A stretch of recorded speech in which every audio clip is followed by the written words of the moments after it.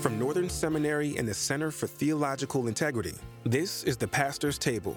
Today's church leaders are weary and burnt out from trying to lead in the machine of corporate leadership systems. The Pastor's Table brings you conversations with local pastors working out deep theological convictions in their churches. Here are your hosts, Reverend Tara Beth Leach and Dr. Mark Quanstrom. Welcome back to the Pastor's Table. I'm Tara Beth Leach. And I'm Mark Quanstrom, and it is our privilege today to welcome Chris DeMott, Pastor Chris DeMott, to the conversation this morning. We're talking about, we started this podcast by talking about incarnation, because the point of the podcast is, what are our theological convictions? How do they form our ministry? We started with incarnation and moved to soteriology, and the conversation has evolved. So we're talking about soteriology as it relates to place, and that's quite incarnational as a matter of fact, but our soteriology is grounded in incarnation. But when Marshall Hatch spoke last week, he talked about being at his church for 30 years. Prior to Marshall Hatch, several episodes before that, Brian Zahn talked about being at his church for 30 years through the ups and the downs. And so we thought we ought to give some more consideration to the importance of place to pastoral ministry and the importance of place to the story of salvation, to soteriology. I think it used to be that pastors would move around more than they do, and I think we have more pastors who are staying longer in single churches. And that's not, I don't think that's accidental. I think that's as a consequence of theological convictions. And the reason we've invited Chris DeMott is because he has been a pastor for 20 years in Reed City, Michigan. Where in the world is Reed City, Michigan? Well, we consider Reed City to be in northern Michigan. We're about an hour north of Grand Rapids. Reed City has a whopping total population of about 3,000 people. If we stretch out to our county, there's about 20,000 of us. We're pretty rural. We love being outdoors. And this time of year, we're ready to ramp up because Friday night football is the king of this town. And so just your good, classic, small, rural town, northern Michigan. So Reed City has 3,000 people in it, and you have been there 20 years. Yes. How'd you end up in Reed City? I ended up in Reed City, kind of exactly how I've ended up everywhere, just in terms of ministry and in terms of my calling. Pretty much my entire, I guess, Christian journey, I just say, has just been slow, incremental steps of obedience. And so, if you don't mind, I'll go all the way back to the beginning. Sure. Yeah, please do. I was a pastor's kid. I grew up in a pastor's home. And so as a young child, became a Christian. I remember, in the middle of vacation Bible school, sitting there in that front pew, praying that prayer, and literally walking out of the sanctuary that day. And I can still see it in my mind's eye. I literally looked around at the people there, and I thought to myself, do they know I'm different? And so something real had happened, even as a child in my life. And then you just have to fast forward lots of years of church participation. But after my senior year of high school, at a camp meeting service, I knelt at those altars and just completely committed my whole life, my whole being to the Lord. And that triggered a few things. That triggered my college plans to be changed. And so I went home and I told my mom and dad that I didn't want to go to the community college anymore. I wanted to go to Olivet, Nazarene University. And my mom broke out in tears. And I said, Mom, please, it's not like I'm going there to get called into the ministry or anything. And so I ended up at Olivet. During that year, one of my best friends got me involved in Youth for Christ ministry. And we began to just develop this friendship. And then fast forward another year, I'm home, walking through the halls of my father's church where I had grown up for many years. And one of the sweet ladies who was cleaning the church on that day, she just stopped me and she said, hey, tell me about what's happening in your life and where God is leading you. And we just began this conversation. And she said, well, that's great, but you just need to know, I've always pictured you following in your father's footsteps. Honestly, I never had up to that point. And that was kind of a tipping point for me, that I began to just really consider what God wanted for me. Because at that point, what I was studying was all about my own giftedness, about what I wanted. I was pretty good with math. I liked accounting and finance. I think all these years later, I like it still because numbers behave themselves, you know? And so I wasn't really thinking about working with people, but God had other things in mind. And so I changed my major. I pursued that.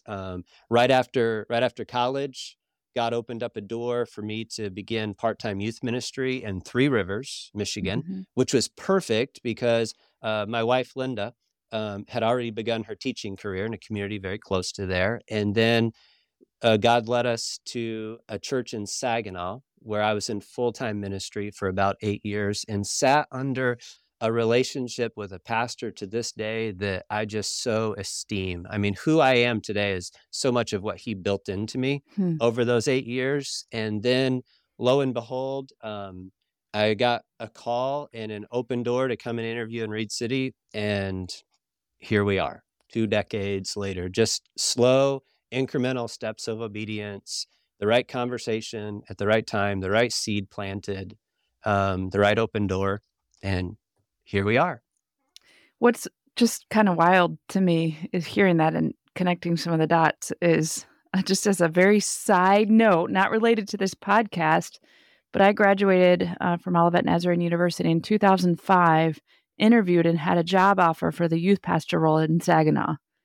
And so just kind of small world, almost maybe would have filled your shoes. But God ended up leading me to Owego, New York instead. So you left Saginaw in about 2003 or 4 then, right? Yep, 2003. Wow. Yeah. You were going to succeed him. Yeah. Unless they had a guy in the middle or a girl in the middle that didn't work out, right? Yeah. So, all right. So when you went to Reed City, you thought, okay, this is where I'm going to stay the rest of my life. No, I didn't have that plan, but I'm going to be honest. The seed was actually planted by my father. So, because my father, he spent 40 years in pastoral ministry. He retired for about a year and then went back at it for another 8. Sounds like a pastor. But he looked at me as kind of a young father and a young pastor, and he said, I just want you to consider something. He said, all of our other friends and family that go into other career choices, look for a place to just settle down and say, this is where I can raise my family. This is where we can grow up together. This is where we can create lifelong friendships and relationships. Maybe you, even as a pastor, should think with that ideal in mind. And if Reed City can just be a place that you can just settle into, then why not? Just don't be anxious. Don't keep looking to go other places. Just settle in, and unless God moves you, just be there in that place for as long as you can be. And so that's such a good word, because I think that so many pastors are always thinking about the next thing, right? I see this a lot with young pastors. Thinking about, okay, so what's the next step on the ladder? What's the next big thing? Is it going to keep growing and expanding from here? And I do think that oftentimes when God leads us to the next thing, I'm not denying that these moments aren't led by the Spirit, but also there are times when God calls us to say, stay. And the lure of the next big thing is there. So how have you, I mean, I would imagine those moments of temptation for the next big thing has come your way. Can you tell us about that? Yeah. And I received more invitations early on, to be honest, because after moving to Reed City, we did experience some nice days of blessing and growth. But after 20 years, I kind of joke, I've outstayed my expertise. I've outstayed my brilliance, and so the the level of the people who want to tap into this anymore, that's a really shrinking pool. And so I think Dr. Quanstrom, you mentioned it even in some of your story, that every time that phone rings, you have to ask yourself, is this a real opportunity or is this a temptation? Right. And by God's grace, every time I've kind of received one of those phone calls over my 20 years, I haven't been in a position of great temptation. We haven't been in the midst of struggle. We haven't been in the midst of chaos, but just settled in. And so I think God has been very gracious, and that allows me just ample opportunity to give that consideration. Is this the opportunity or just a way out? And we've just never taken the way out. We've just dug in deeper every single time. So that's really interesting. I'm going to go back to, so your dad says, think about a place to raise your family as a pastor. I mean, that's so usual in other vocations. Right. I mean, right. No, and it's true that a lot of times it doesn't work out. I mean, because you get promoted or you get transferred and you end up, I mean, people do move, right? Yep. But going in with the intention to not leave feels different to me.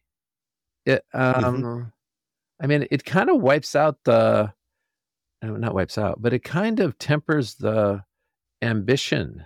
Yeah. The ambition that is such a temptation for pastors. Yeah, the lure of ambition and success and the next thing. It feels more like a servant. So, yeah. And when I was called to Reed City, within our particular denomination, you candidate, and then the congregation votes for you, and you go through that whole process. And I wasn't here very long before one of he's a very close friend of mine now. He said, you need to know something, Pastor Chris, that when we saw your resume, you were not who we were looking for. And then I had another gal that came into my office, and she said, Pastor Chris, that when we voted to call you as our pastor, I was one of the no votes. Wow. And I say all of that not because those were bad circumstances for me. It reminds me that I have a lot of need to just keep growing, and so to just stay in one place just requires you deeply to just dig into that constant pattern of growth over the years, to not assume that you know enough or you've done enough. And so for me, I think it's been really, really helpful as somebody who's just slow and methodical in their spiritual journey to be in a place that every month requires me to keep moving and to keep growing. And because if I don't, it's noticeable. I mean, there's a 20-year track record. Right. And so. Right. So you've stayed 20 years and it's all been easy, right? Oh, how I wish that were true. The longer you stay, the easier it gets, right? Actually, it's funny that the longer you stay, some of the things that should be easy actually get more and more difficult. Yeah. Again, back to my father, sorry, but we've talked over the years, and Dr. Quanstrom, you'd understand this from your long tenure in your church. I mean, the story of Advent and the story of Easter are the story.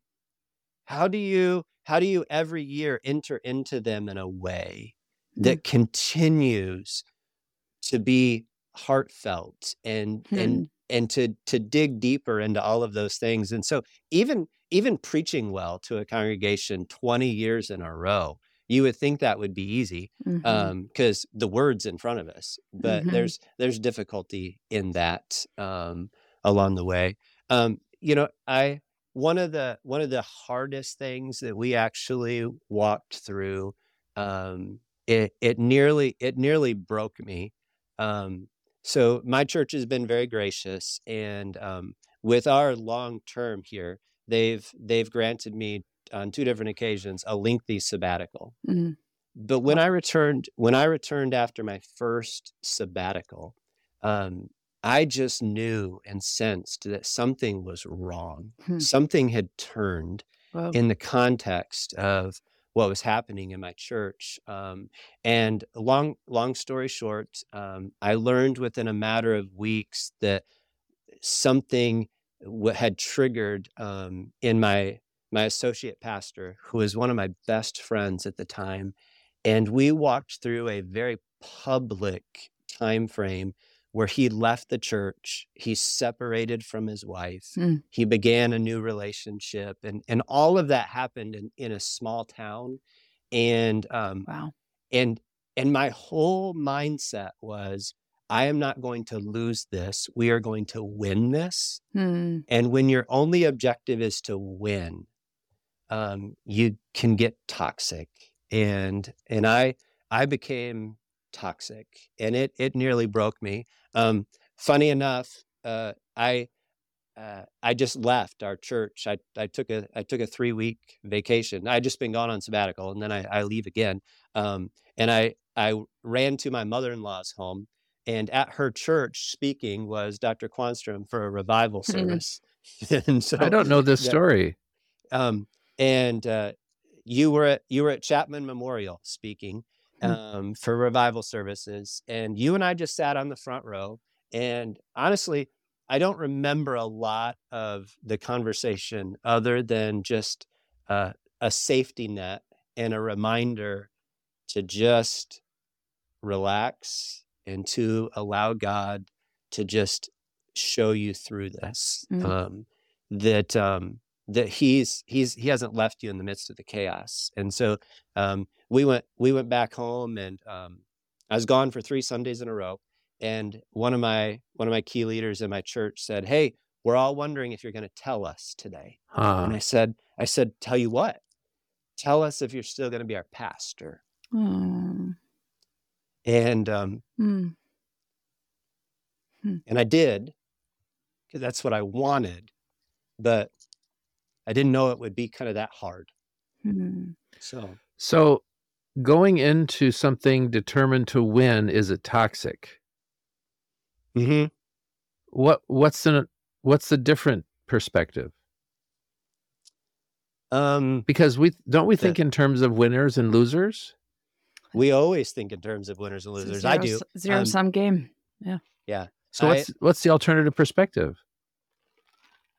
If you said, okay, I wanted to win this, right? Which I think you meant, I'm going to assert my authority. I'm going to reclaim my church, right? Is that what we're talking about? Yes. I'm not going to let this be taken away from me, right? Yes. Yeah. Absolutely. This is mine, and I'm going to keep it. That's the win thing, right? Yep. What's the alternative? The alternative for me was to come to a clear recognition that it simply wasn't my church. That it's our Father's church. Yeah. And he has established his son as the head, and he's called me to be a humble shepherd along the way. And if I want to try to upend that hierarchy, I'm in big trouble. Wow. So you had to leave 3 weeks so that everyone would know it's not your church, that this was in God's hands. That's why you left for 3 weeks again, because if you had stayed, you would have tried to assert control. You had to turn it all over to the Lord. Wow. That is so sanctifying. Go ahead. And again, just to belabor, we're not belaboring it. It was not easy. Yeah. It was not easy. And I need to just kind of maybe finish the story a little bit to tell you that as a pastor and as a church, we have come full circle. It's not the same, but he and I are friends again. In fact, we just yesterday morning, a group of guys from our church, we sat around a table at a coffee shop, and my friend, my former associate, who has himself been on a long spiritual journey. He sat amongst that table with us. He attends church here with us. Wow. He's remarried, and there's some new family and things like that. But we have come full circle by God's grace to kind of reconcile some of those things and come along. And I know we wouldn't have done that if I had just, again, allowed just my full competitive nature to come out and say, nope, I'm guarding this. We're going to win this. And so just I hope that makes sense. But by God's grace, he's allowed us to work through some of those really, really tough days. Yeah, I mean, that's the messiness of ministry, right? Like, that's not a case study. That's not in a textbook. There's nothing black and white about that. But that is the day in and day out call to leaning in into things that require being theological practitioners, but also profoundly reflective. I mean, you had to get into a place where you allowed the Lord to search your heart. You allowed the Lord to search your intentions and your motivation and reveal to you your role in this, that this was not yours to control or to coerce or to win or to manipulate, but to step back, to surrender and let go. And hearing that your associate pastor is now back with a new marriage, with a new family, that's messy, but that's only a story that I think that's the Spirit of God can weave together. And one that you would only understand really if you were there, like on location. Like, I mean, we're talking about this and people are going to make their own conclusions, their own judgments. They have their own questions. Right. But no one understands quite like the pastor who's been in this church for the long haul, who understands the context, who understands the relationships, and understands how the Spirit can weave something like this together. And it just reminds me of, I mean, Jesus moving into the neighborhood. We're talking about, soteriology, and we've talked a lot about incarnation. And I mean, Jesus took, if he had his zip code seriously, right? Like he was on location, understood the context in ways that we still to this day will never fully understand, and met people where they were in their context, in their location. And Pastor Chris, that's what you've been doing. And it's messy, and it's not textbook worthy. It's not case study worthy. But it's this idea of incarnational ministry. So that this would have had a different ending had you not been at Reed City. I mean, maybe God's not constrained, right? The young man would have been redeemed, but we would not have had this story of reconciliation had you not stayed. Yeah, right. Go ahead. And I'm going to be honest. I'm thrilled that we've walked through this reconciliation because it's made our church healthier. Okay. But if I hadn't stayed, I would have not walked through this path of reconciliation. Wow. And I'm going to tell you, I needed that probably more than the church did. Wow. Yeah. So we've talked about this, how the call is salvific. And how the vocation is sanctifying. And so to stay for 20 years, you said you've outlived your brilliance, right? Yes. I've not heard anybody say that before. I've not heard anybody admit that before. I think it's true. We do outlive our brilliance, right? Which is why we move on. I've done everything I can do here. The Lord is calling me somewhere else, right? Instead of digging in, right? It's instead of saying, but you haven't, so maybe you've outlived your brilliance. I mean, I understand why you're saying that. I don't think that's true. But you haven't outlived what? Because you're still there. Right. Well, I haven't, I just simply haven't outlived the call. All right. There's there's not another door opening by which I really believe that God has said, it's time to close this one. It's time to walk Right. through this one. And so that's a very definite thing. There's also just this clear reality for me that, that the work is completely unfinished.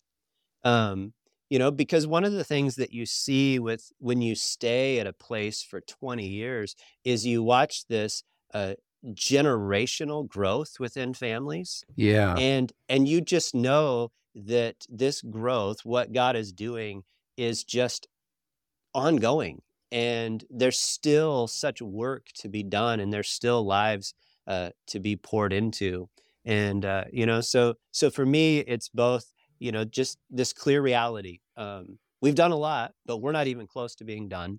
And when the time arrives, if it ever does, that it's time for me to leave, that God will just give huge clarity to that as well, and it'll be proper. So just continual day in and day out, just trying to do the work.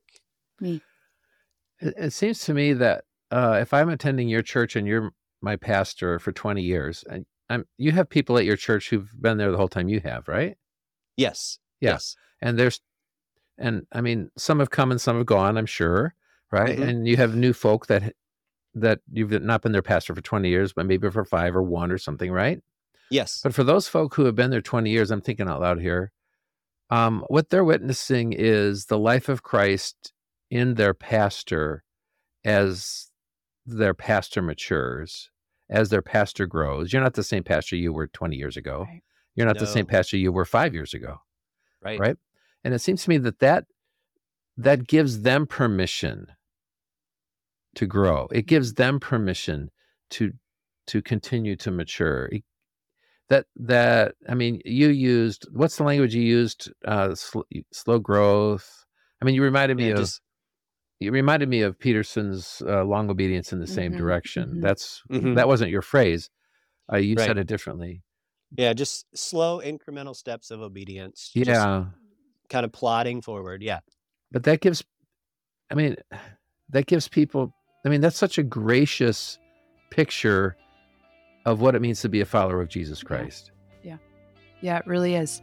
Whether you're a pastor, whether you're a lay leader, whether you're a Bible study teacher, it's that in which God calls us to, right? It's that incremental. We can't plot it out 20 steps. Sometimes it's one little step at a time, but it's the faithfulness over the long haul.